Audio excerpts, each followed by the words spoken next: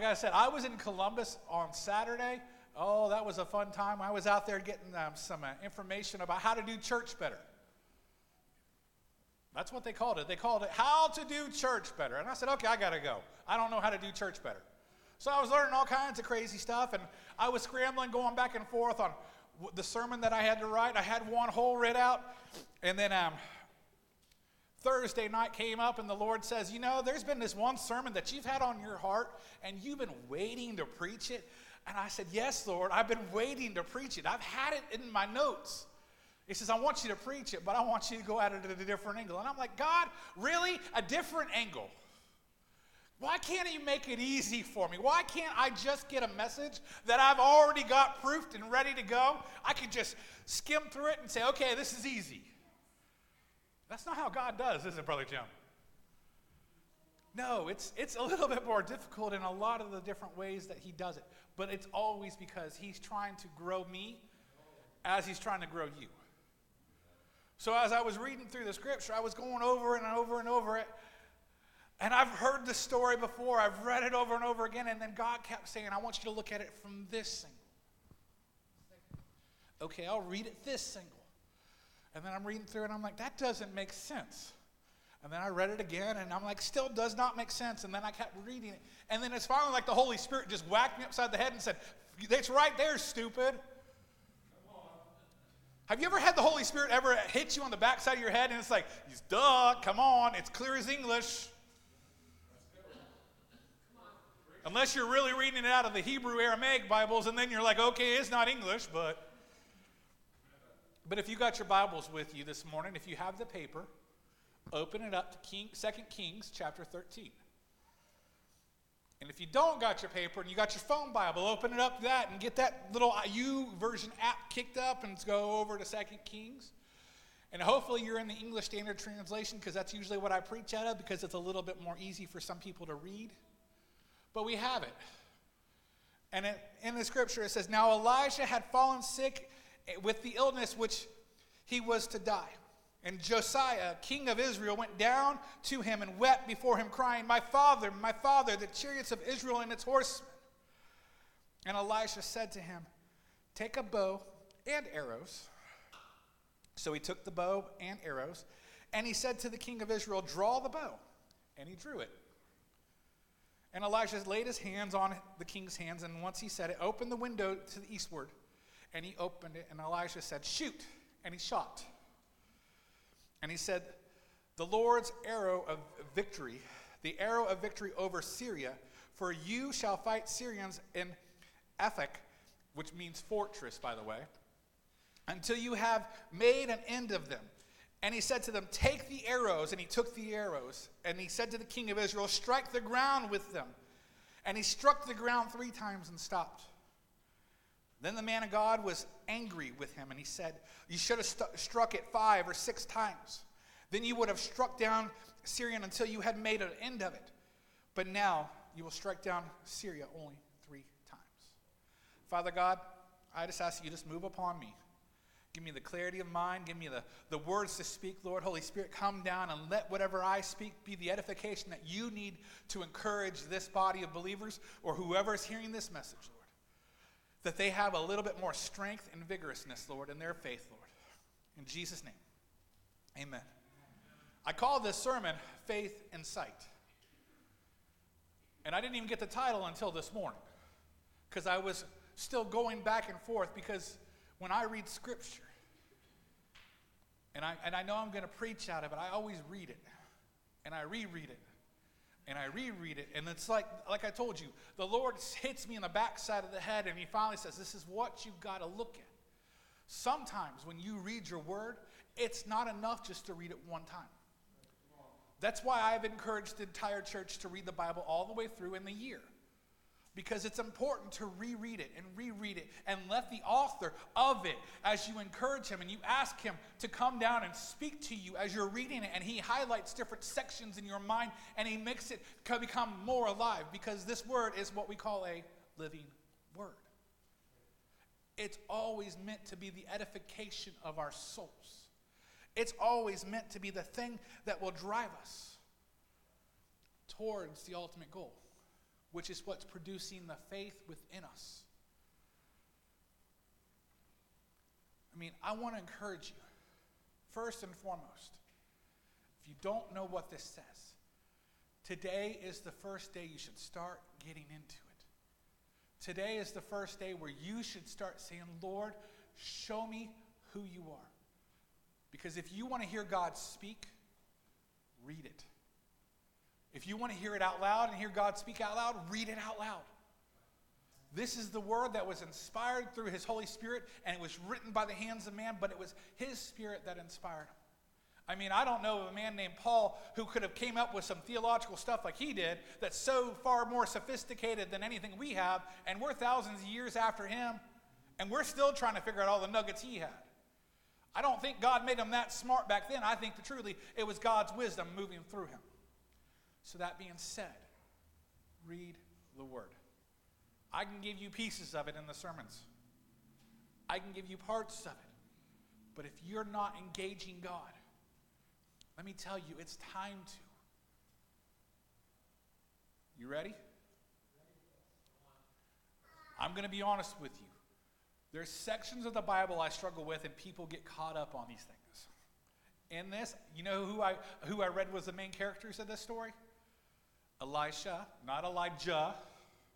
It's one of those little stumbling blocks. People always get confused with Elijah and Elisha, and they don't understand because they sound so similar. And I'm like, God, why couldn't you name it Elijah and Moab or something completely different?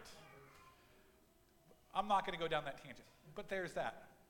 And then the other character in this that we're reading about is King Joash. Let me tell you, that right there always messes me up too, because you have King Joash of Judah and King Joash of Israel. And the funny part is, their reigns actually kind of fell in parallel for a small section. And so it gets a little confusing when you get into it. But what you have to realize is King Joash of Israel followed after his father in his ways. His dad worshiped other gods. His dad led Israel to go and do all the bad things, even after he was the hands and feet that rid Israel of that great and mighty, horrible king, Ahab. He got rid of all the stuff that Jezebel and Ahab had done and all of Israel, but yet he still walked in the wrong ways. It said he did not walk according to God's will. And then his son did the exact same thing. His son did what he thought he wanted to do. But then there's something that happened within his life, because it said he had great mighty victories that were not recorded in any of the Bible. But he had great victories, but something happened in his life where he desired to connect with a holy man. He wanted to hear what God was going to say. You do realize that people in the world, at some point in their life, whether it's a bad event or whatever, start going, God, why are you doing this to me? Everybody seems to have those moments.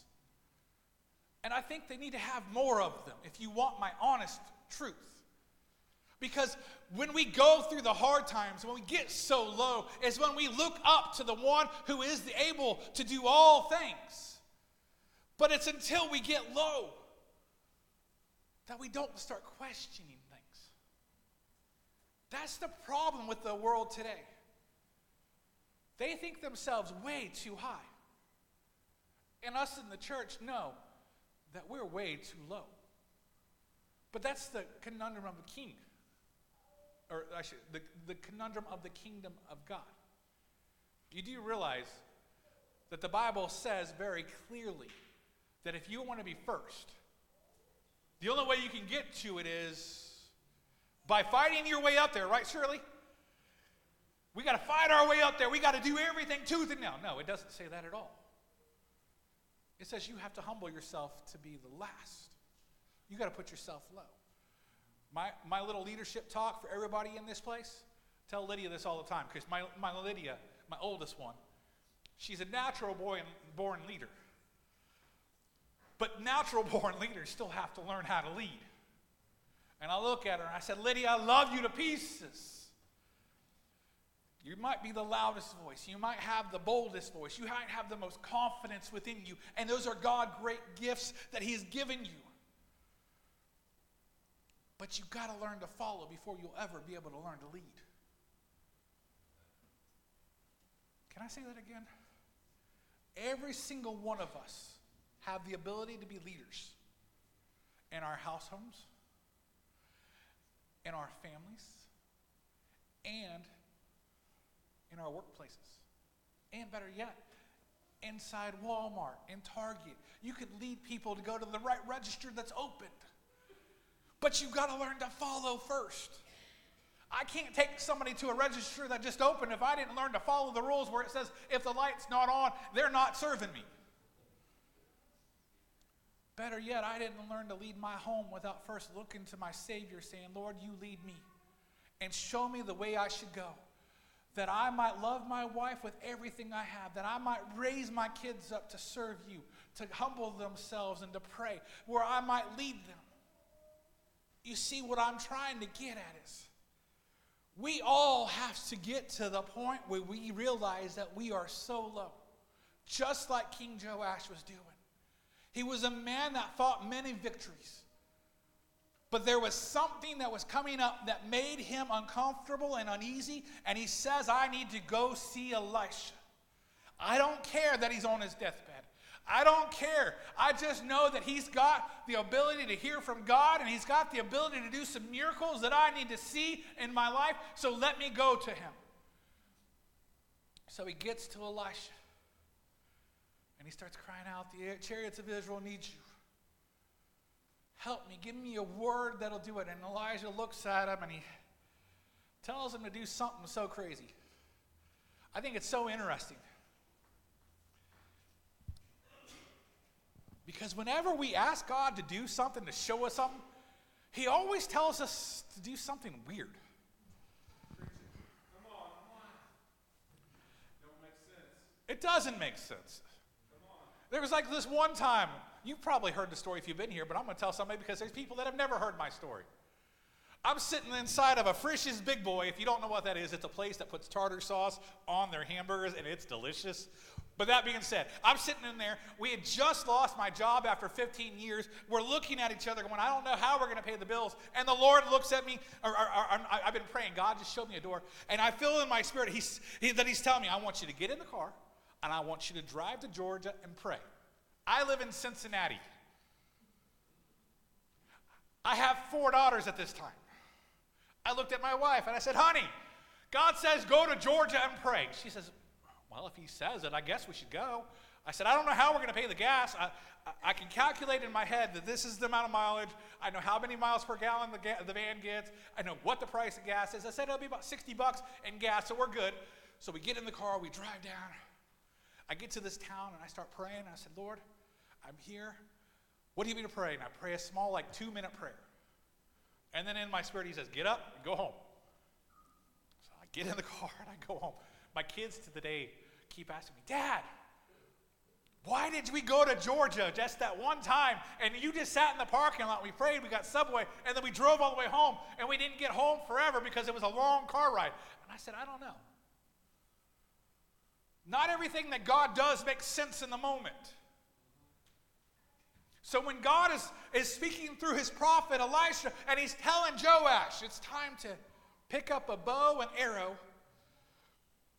And he says, I want you to draw the bow. And he draws the bow. And he's probably looking at Elisha going, okay, you got the word of God, and I'm trusting you right here, right now. Come on. But I don't know where this is going. And he says, I want you to get the bow. And then he puts his hand on the bow. I think he starts flexing the bow. You do realize God is doing things called testing us in our faith every single day. And there are days that he's wanting us to start getting this bow out of our lives, and we got to get it stretched to make sure our muscles are capable about getting the right tension going. Trust me, I wanted to stop on my way home and get a bow and arrow, and then I realized that my wrist is not capable of holding that much tension still right now. So I want you to do me a favor real quick. I want everybody in the house of the Lord this morning, I want you to take the bow in your right hand or your left hand and pull the string back real quick. Come on, I want to see the bows get tensed. See, you guys all look phenomenal. I wish I had a camera on you guys this morning. But it's about getting the right procedure going. You see, we come to church every Sunday. We come in here expecting God to do some miraculous things. But what he's looking at us saying, what are you doing here? What are you doing? Well, you come in every single day. You can release your bow there, Miss Tara. I don't want you to shoot somebody this morning right now. But what I'm trying to get you at is he's trying to get you to become aware of who he is. He's trying to get you aware of what he's capable of doing. And the off, weird things that he asks us to do are things that stretch out our faith. It's like the tithe and offering, like I tell you every Sunday. It's part of that testing of our faith. Are you going to trust God with 1/10 of it that he already gave you because everything he has is already his and he's just letting you borrow it? Are you going to trust him to give it back? Are you going to trust him enough to say, Lord, I don't care what I have. I'm worthless rags. Just show me to test my bow. You see, what I'm trying to get at is he's asking you to do some really weird stuff. Stuff that doesn't make sense in the world. Trust me in all things and see what I'll do. I mean, can you imagine Noah getting the instructions, the great download of the whole architectural plans from God to build this thing called an ark? Because there's this thing called rain that's going to come. And he's like, okay, I don't know what an ark is. I've never seen what rain is. But okay, God, I'll spend 100 years building this ark and wait for this rain for 100 years. What I'm trying to say is, it's time for us to realize, right here, right now, that God is asking you to do the important and impossible stuff. It's not about you. It's about what he's trying to do in the story through you. So many people get it wrong. They think it's about them. Oh, I'm testing my faith out. God is trying to give me muscles like Arnold Schwarzenegger. By flexing this bow, oh yeah. I mean, I could do the Arnold Schwarzenegger thing, but I'm going to keep you there, Chip. I'm not going to make you burst. But what I want you to realize is that there is a truth that God wants you to understand. The testing of your faith is making you realize the power of the weapons he's giving you to fight the battles. The Bible is clear. Flesh and bone we do not fight against, but by spiritual principalities and darkness we fight against. How do you fight against something like that? How do you fight something like that? Demonic possessions. How do you fight all these chaotic attacks? The enemy whispering in your ear saying, hey, you're worthless. Hey, you should just stop doing that. Nobody likes that. Let me tell you, I've heard it way too many times and times again that my voice sounds horrible when I sing. But I already know that God already says, I love it more than you'd ever understand because it's sold out for me and you're dedicating it to me. They might not like it around you, but that's just because the enemy's lying to their ears. The enemy's lying to us constantly, and he's telling us that we're valuable. But the Bible tells us that you are precisely who he designed you to be. The only difference is he wants to be inside of you, growing you and changing you and making you his vessel. The enemy wants to keep getting you dark and grimy and nasty and everything else. But he wants to say, I loved you. I love you now. I'll love you forever. But you just got to let me get you where I need you to be. It's time to let the bow get flexed. Time to start letting the word of God come in and flex you. It's time to start letting it cut through all the nasty stuff within you. There's a lot of false teachings out there. Can I say that again? There's a lot of false teachings out there. And I'm never going to tell you to take every word I say where it's 100%. I try to do my best. Let me tell you, I have word stumbles. I have a stammering tongue sometimes that doesn't always get the words out precisely like they need to. I'm not perfect. This is. And if this is perfect and it's making us to be better than what we were once before, let it change us. But what God is trying to say is this is sharper than a two-edged sword. That's what Hebrews or chapter 4 tells us. that it cuts down deeper than the marrow, and it separates what the bad is in our life and protects us from what's good. It's the precise surgeon's tool within our lives that makes us better. And what we really have to understand is this right here can also cut others. It can cut others. Trust me. Can I just say sometimes church people are worse than the people out in the world? Am I being too harsh yesterday? Am I being too mean to the church people? Because we're all holy. We're all righteous. There are some times that people in this church will hurt people that they don't even realize that they're hurting because they're so coarse in their words. They don't realize the Bible doesn't say go and tell everybody else that you're righteous and that they should be righteous like you. I encourage this church every single week to go and love your neighbor as yourself as you love the Lord God with everything you have for the purpose, because that's the command. The command is greater than what we're supposed to do. You see, we're all fighting battles. We're all fighting these spiritual battles every which way we go. Lord knows I can't go into Walmart. Yes, I always will dish on Walmart, Brother Chip. I can't go into Target sometimes. I can't go into the world without knowing that I'm going to fight against some things. It's like the stuff they're trying to teach kids in public schools. I can't go in those public schools without going, what are they doing? I can't watch the news without going, can't fix stupid. If you don't know me, that's my favorite phrase, because I can't fix stupid. There are some things in this world I wish I could fix, but I can't fix stupid. I can pray for you and the Holy Spirit can do it all, because you're not going to listen to me. Because so often stupid people think they're the smartest people in the world. So that's where I say that. But I'm trying to get at is we're all fighting battles. And the church is getting to a place where we're going up and asking God, God, what is it you want me to do? And he's telling us to flex our bows, to start picking up our arrows.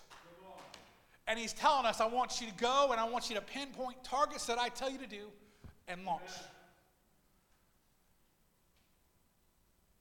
He's telling us to get the bows ready, put the arrow on it, look out the window and shoot and see where it lands. Indiscriminately. I don't know. I watch way too many movies. I've watched movies like Braveheart where I watch these battles where they're going up on the battle lines and the archers get up and they hear the command and they go and pull their bows up and they go, huh. And I'm like, what are they pointing at? And then they release it, and then I watch all the arrows. Whoosh. And then I watch movies like The Lord of the Rings. You got Legolas, the great elf in the movie. And he's like, oh, boom, boom, boom, boom. And the magical arrows just keep showing up, and he's attacking everybody. Let me tell you, there's a difference between what God's calling us to do and what everybody else is calling us to do. The world wants us to be more like Legolas, where we're just killing everybody that's around us saying, yeah, you got to go die. But what God is saying is, if you're in my army, you got to listen to my command. If I tell you to take the bow, and I tell you to put the arrow on it, I'm going to tell you, pull it back. And then when I tell you to fire, it's time to fire. But you don't have to trust in your own aiming where that arrow is going to go. Because what Elijah was trying to tell Josiah of Israel, he was trying to tell the same thing to us. He says the arrow of the Lord of victory is God's arrow. It's the one that will strike the enemy right where he needs to go. You see, I think the church needs to get a little bit more ready. I think the church needs to get a little bit more flexed up. I think the church needs to start letting faith become truly the sight that we go for. I am so tired of playing the same old, same old. You see, this weekend they told us to cause chaos in the churches. And you're looking at me like, chaos? Please, no, I don't want the disruption in the church. No, I don't want to cause chaos that's going to cause everybody want to walk out the doors. I want to cause chaos which stirs up our spirits within us that want to be more hungry and sold out for God, asking him, what do you want me to do? You see, that's the point. We get our ideas of faith and we're like, oh, I'm fighting the battles. Lord, I'm ready. Whew. Whew. Well, I'm getting my workout, God. Oh, I'm doing this. Oh, yeah, I'm right, yeah. But what he's really asking us to do is, what are you trying to do? Are you following my commands? Are you following my leadings? You see, I love the scripture where it says in Proverbs 16:9, the Lord, or the man's heart plans his way, but the Lord establishes the steps. I think we need to start being a little bit more like that. You see, that's the struggle within the church. We like to get positioned in our place and do the same thing that we always did because it's comfortable. But we're fighting battles that we don't even realize we're fighting. We got an enemy that knows how to fight battles better than we do. We give the devil way more credit than what he's worth, but there are some times that we give him just the right amount. Yeah, we fight battles that are crazy. We struggle every single day because he wants to get us to fail. Because he knows that if he can get one domino to fall, more will start following after. That's why he goes after leaders. That's why he goes after people that we look at and go, oh, they're so spiritually right. That's why I will always tell you, I am not all that in a bag of chips. If you're following after me, you're following after the wrong person. You see, there's a guy named Jesus that you need to be following after greater than me. John the Baptist was clear. He says, I'm not worthy of taking off the sandals off of his feet. I'm definitely not like John the Baptist. So I'm definitely not even worthy to take his sandals off. But I'm going to trust God with everything that he's got because he's empowered me to do what he needs to do.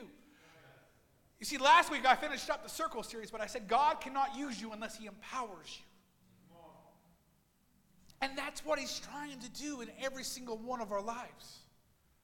He's trying to engage us, to encourage us, to teach us, to show us, to remind us of his goodnesses and his mercies. He's trying to show us that we have to get ready for battle, but we have to carry the right tools. You see, we go to battle way too often and we're like, my pastor said this, devil. My pastor said that. Somebody at that Bible study I went to about 10 years ago said this. But we have to have the right tools. We need the right arrows. We need the right weapons. Can you imagine David going up to Goliath? Saying, hey, Goliath, you come at me with a sling or a spear and a javelin and all the crazy stuff that you got, but I'm going to come at you with my little bitty dagger. What was the battle going to be? He would have lost in a heartbeat. But it's God's empowering that allowed David to know that he could trust the 5 smooth stones that he grabbed up off the riverbed as he was walking up to Goliath. It was God preparing him with the right tools. He showed up with the right weapons for the right place at the right time. And what I'm trying to get somebody to realize is that we have to be willing to ask God, God, what is it that you want to put in me? What is it that you want to show me? You see, the king of Judah probably thought Elijah was going to say, oh, the Lord is going to go fight the battle for you. He's going to wipe them all out like Moses had, and they're not going to have to fight. But he's not doing that. You see, our Christian walk is messy.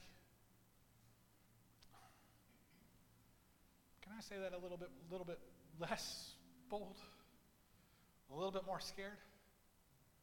Our Christian walk is messy. It's hard. It's a journey that leaves us struggling sometimes. And a lot of Christians, they go through the battles without the proper tools. And then we wonder, why did they not stand strong? Why did they walk away from their faith? Why did they lose heart? You see, there are so many people that do that. That's why people in the world go, oh, those Christians, they're a bunch of hypocrites.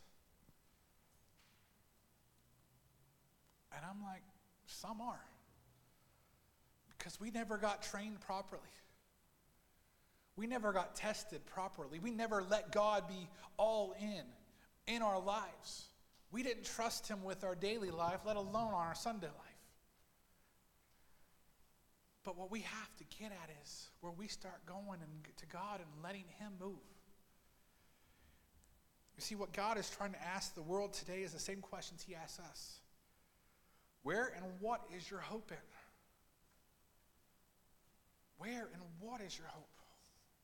Is it in money? Is it in your job? Is it in the car that gets you to work every single day?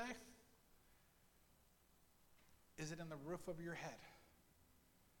Is it in your family? Is it in your way of providing things? Or is it in the one that says, the word says, started it all and is going to finish it all? He asks us, what gives you the confidence that you have every single day?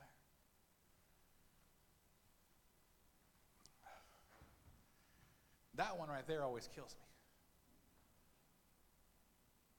Because so many in this world today put their confidence in what they think is right. They will argue it tooth and nail because they are so sold into their self-idealism that they don't even realize that doesn't make sense. But God's asking the world today, what is it that your confidence is in? Is your confidence in your ability to articulate a great message? Because there are some pastors, and I'm just going to be harsh on people. I can't be nice to everybody. And if I offend somebody, I'm going to offend somebody in this. But there are some pastors in this world that can speak a great game and have a great message, but never hear from God. I've read of stories and talked to the different ministers that said, so how did you go into the ministry? Well, somebody once told me I could speak really good, so I figured I'd get into it and get the money. I was like, what keeps you going? Because it's some good money. And I'm like, where's your heart? How can you speak with such boldness and such confidence because you're all about your money? And they're like, it's just what it is. And I'm like, dude, I don't get you. I couldn't get up here every Sunday with a message that God's given me if he didn't give it to me.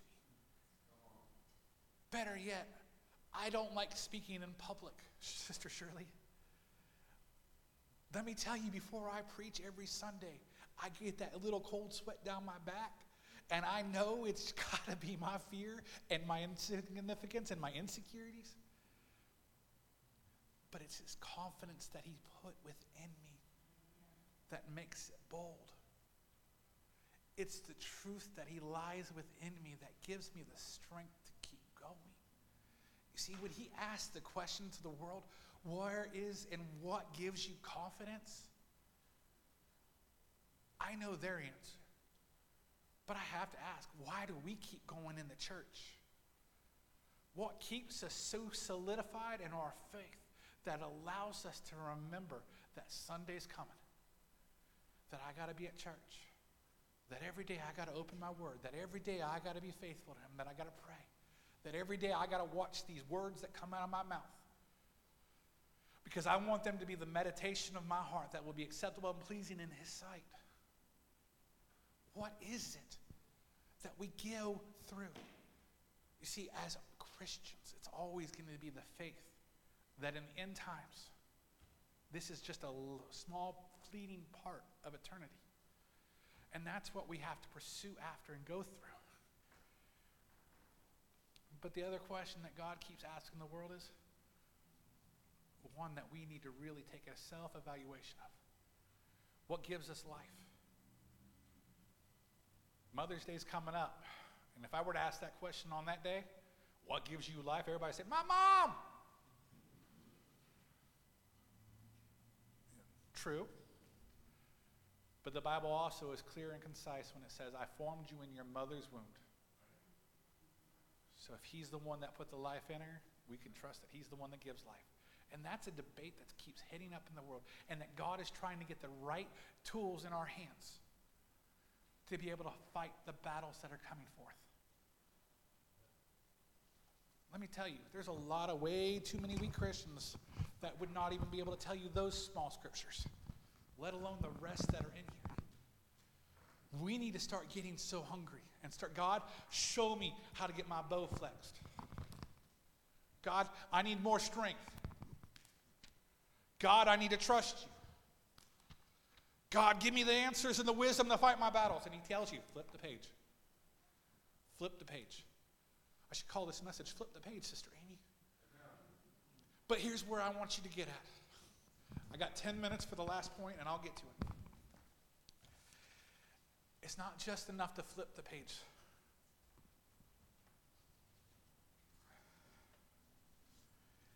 It's not just enough to get into the Word and flip the page.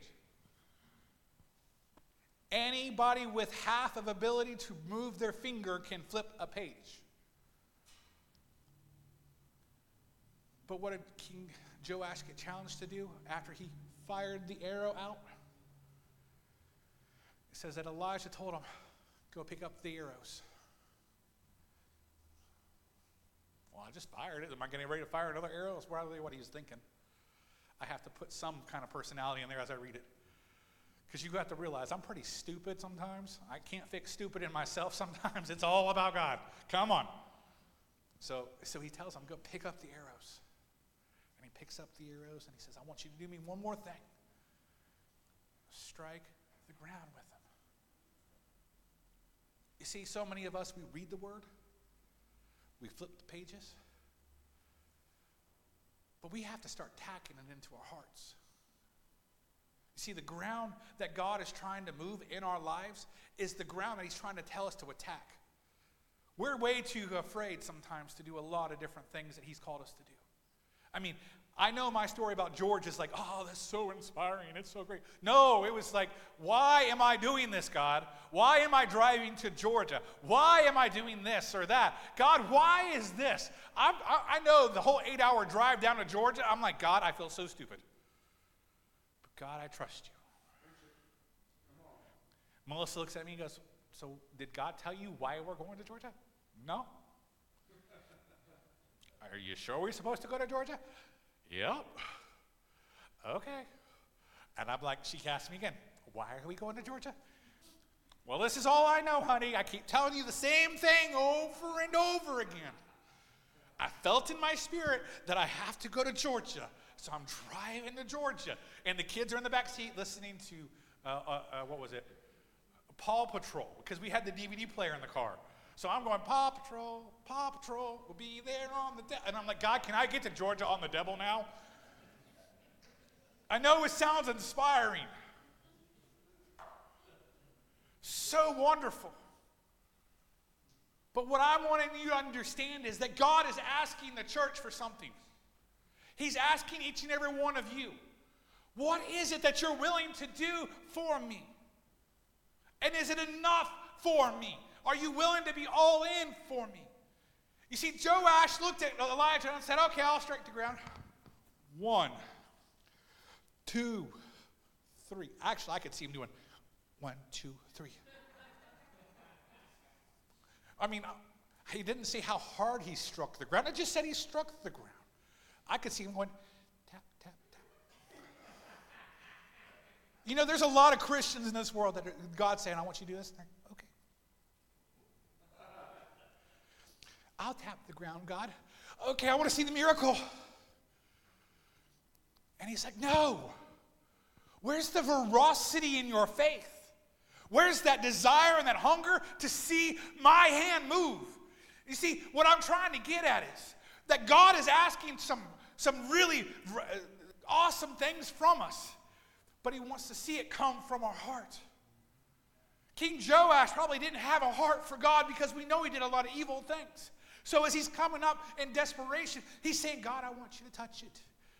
Tap, tap, tap.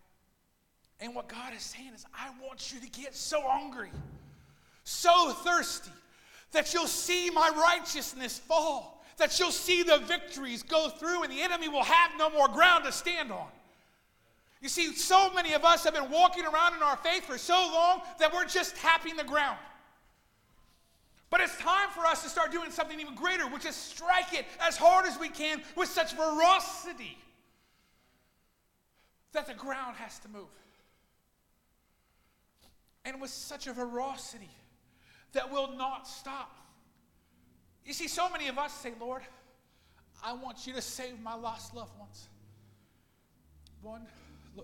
Next day, Lord, I want you to save my lost loved ones. The next day, the Lord, I want you to save my lost loved ones. And they go through the system of repeat with no veracity. What is the desire in your heart today?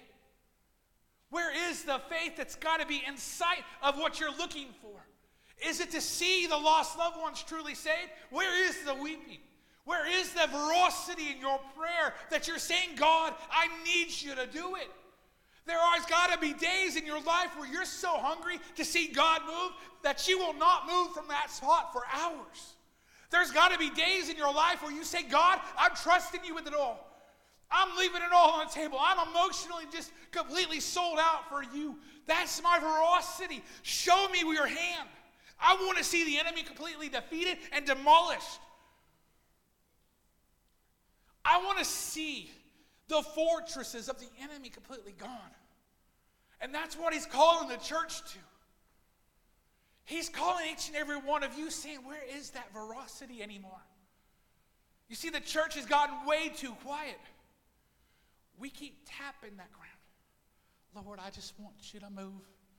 Save our city. Let the weapons of their warfare be fallen to the ground. But he's saying, when are you going to take the ground back from them? When are you going to start being bold enough to strike the ground in front of the enemy? When are you going to start being bold enough that when the enemy keeps telling you didn't get saved by God, he doesn't love you, you're not worthy, that you look back at him and says, I know he saved me and I know he loves me. When are we going to get so hungry for that? When are we going to be so thirsty for that we cannot be contained any longer? Because the prophet Jeremiah was right when he was looking at the potter's hands. And what God was trying to tell him was, I want my church to be the vessel that is full of the living water. One that's rushing over with a veracity that it cannot be contained any longer. It's time for the church to be what he's called us to be. All in everything. All in saying, God, use me. All in saying, God, destroy the enemies around me and let me be what you called me to be. Let me have the veracity in the heart where I will not be quiet any longer. You see, if we could do that, we would see his kingdom come on earth as it is in heaven. We would be waiting a little less longer for that trumpet to go, dop, da, da, da. We would be ready to see his good hand come down, and we would see the enemy finally, once and for all, locked in the pit according to Revelation. You see, church, we have to have our focus completely in sight. So the question I want to ask you is, what is the thing you're focusing on? What is it? Is it the thing that you could see and touch every single day about the worries of the bills? Is it about the money in the bank account? Is it about having the water on in the house? Is it about the ability of whatever you could have right here, right now? Or is it that his kingdom to come on earth as it is in heaven? Is it the ability to win the battles that you can win? Or let him completely demolish the enemy that would ever fight against you? You see, what I'm trying to get you at is a place where you understand that he loves you more than you'd ever understand. He has more compassion for you. But he wants to empower you and encourage you all the way through, that you do not have to go quietly into the night any longer. But it's time to be bold enough to say, Lord, give me the weapons of my warfare and let me be the vessel that you called me to be. Let me pour out this living water of love on this nation, and let me be bold enough to quote scripture that can make them so that they think their truths are so smart, but your word is so clear and concise. It's time for us to take the bows in our hands and start shooting them with the trust that his word will be the one that edifies. His word will be the one that cuts. Better yet, his word will be the one that restores. Because sometimes arrows get shot out without the intention or malice to destroy. Sometimes they used to put little messages on them and say, hey, spread the word. And what I feel that God is trying to tell us to do is pull these bows back and start spreading the word. If you'll stand with me this morning.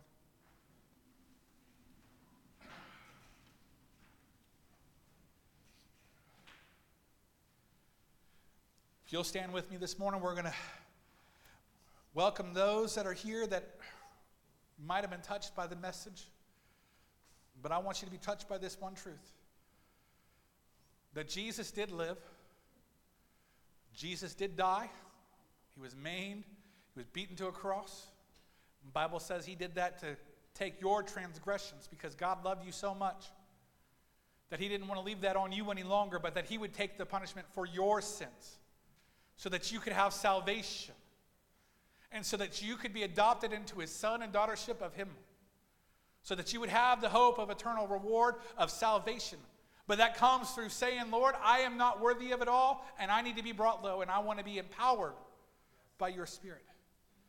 If that is anybody in the house that needs to accept the Lord in their heart, if you'll just raise your hand this morning. If that's you online, just text us, and we're going to say a prayer in a minute too. I can't go without doing this anymore, without all doing this during services. Is there anybody in the house of the Lord this morning? Okay, well, we're going to go ahead and say this prayer for somebody that's online because they need to hear this. So if you'll just say it with me, and so that'll encourage them at home. Father God, I'm a sinner in need of a Savior. I need you, Jesus, to come into my life, to redeem me like you did on the cross, and you paid for my punishment of sin, that I might have hope. So today, Lord, I declare you're the Lord of my life. And I'll pursue after you the rest of it. In Jesus' name, amen. Is there anybody that needs a special prayer this morning? Anybody? The altars are always open. But I just want to encourage somebody. It's time for us to step forward and be bold enough to ask God, what is it that you want me to do? God, empower me and equip me. Show me how to be the vessel that you need me to be. So let's say a prayer real quick. Father God, Lord, I thank you for each and every one of them here this morning. I ask you to touch them, Lord. Lord, I ask you to speak words clearly and concise, Lord, and encourage them, Lord, to be poured into your word, Lord, so that way they would have an argument and a defense of their faith. Lord, that you will show them to be mighty men and women of valor. That you'll be able to let them withstand whatever the enemy would want to throw at them, Lord, but that you'll let them be the arrows and the launchers of them to go forth into this community, Lord, to make the difference as they spread the message of hope and the message of your truth into a lost and dying world. Lord, touch them and encourage them, Lord, in all that they do. Strengthen them, Lord, and embolden them and empower them in all that they are. And I pray this in Jesus' name, and amen. Church, we love you all. Go and be the church. Brother Steve, we'll pray with you just a second.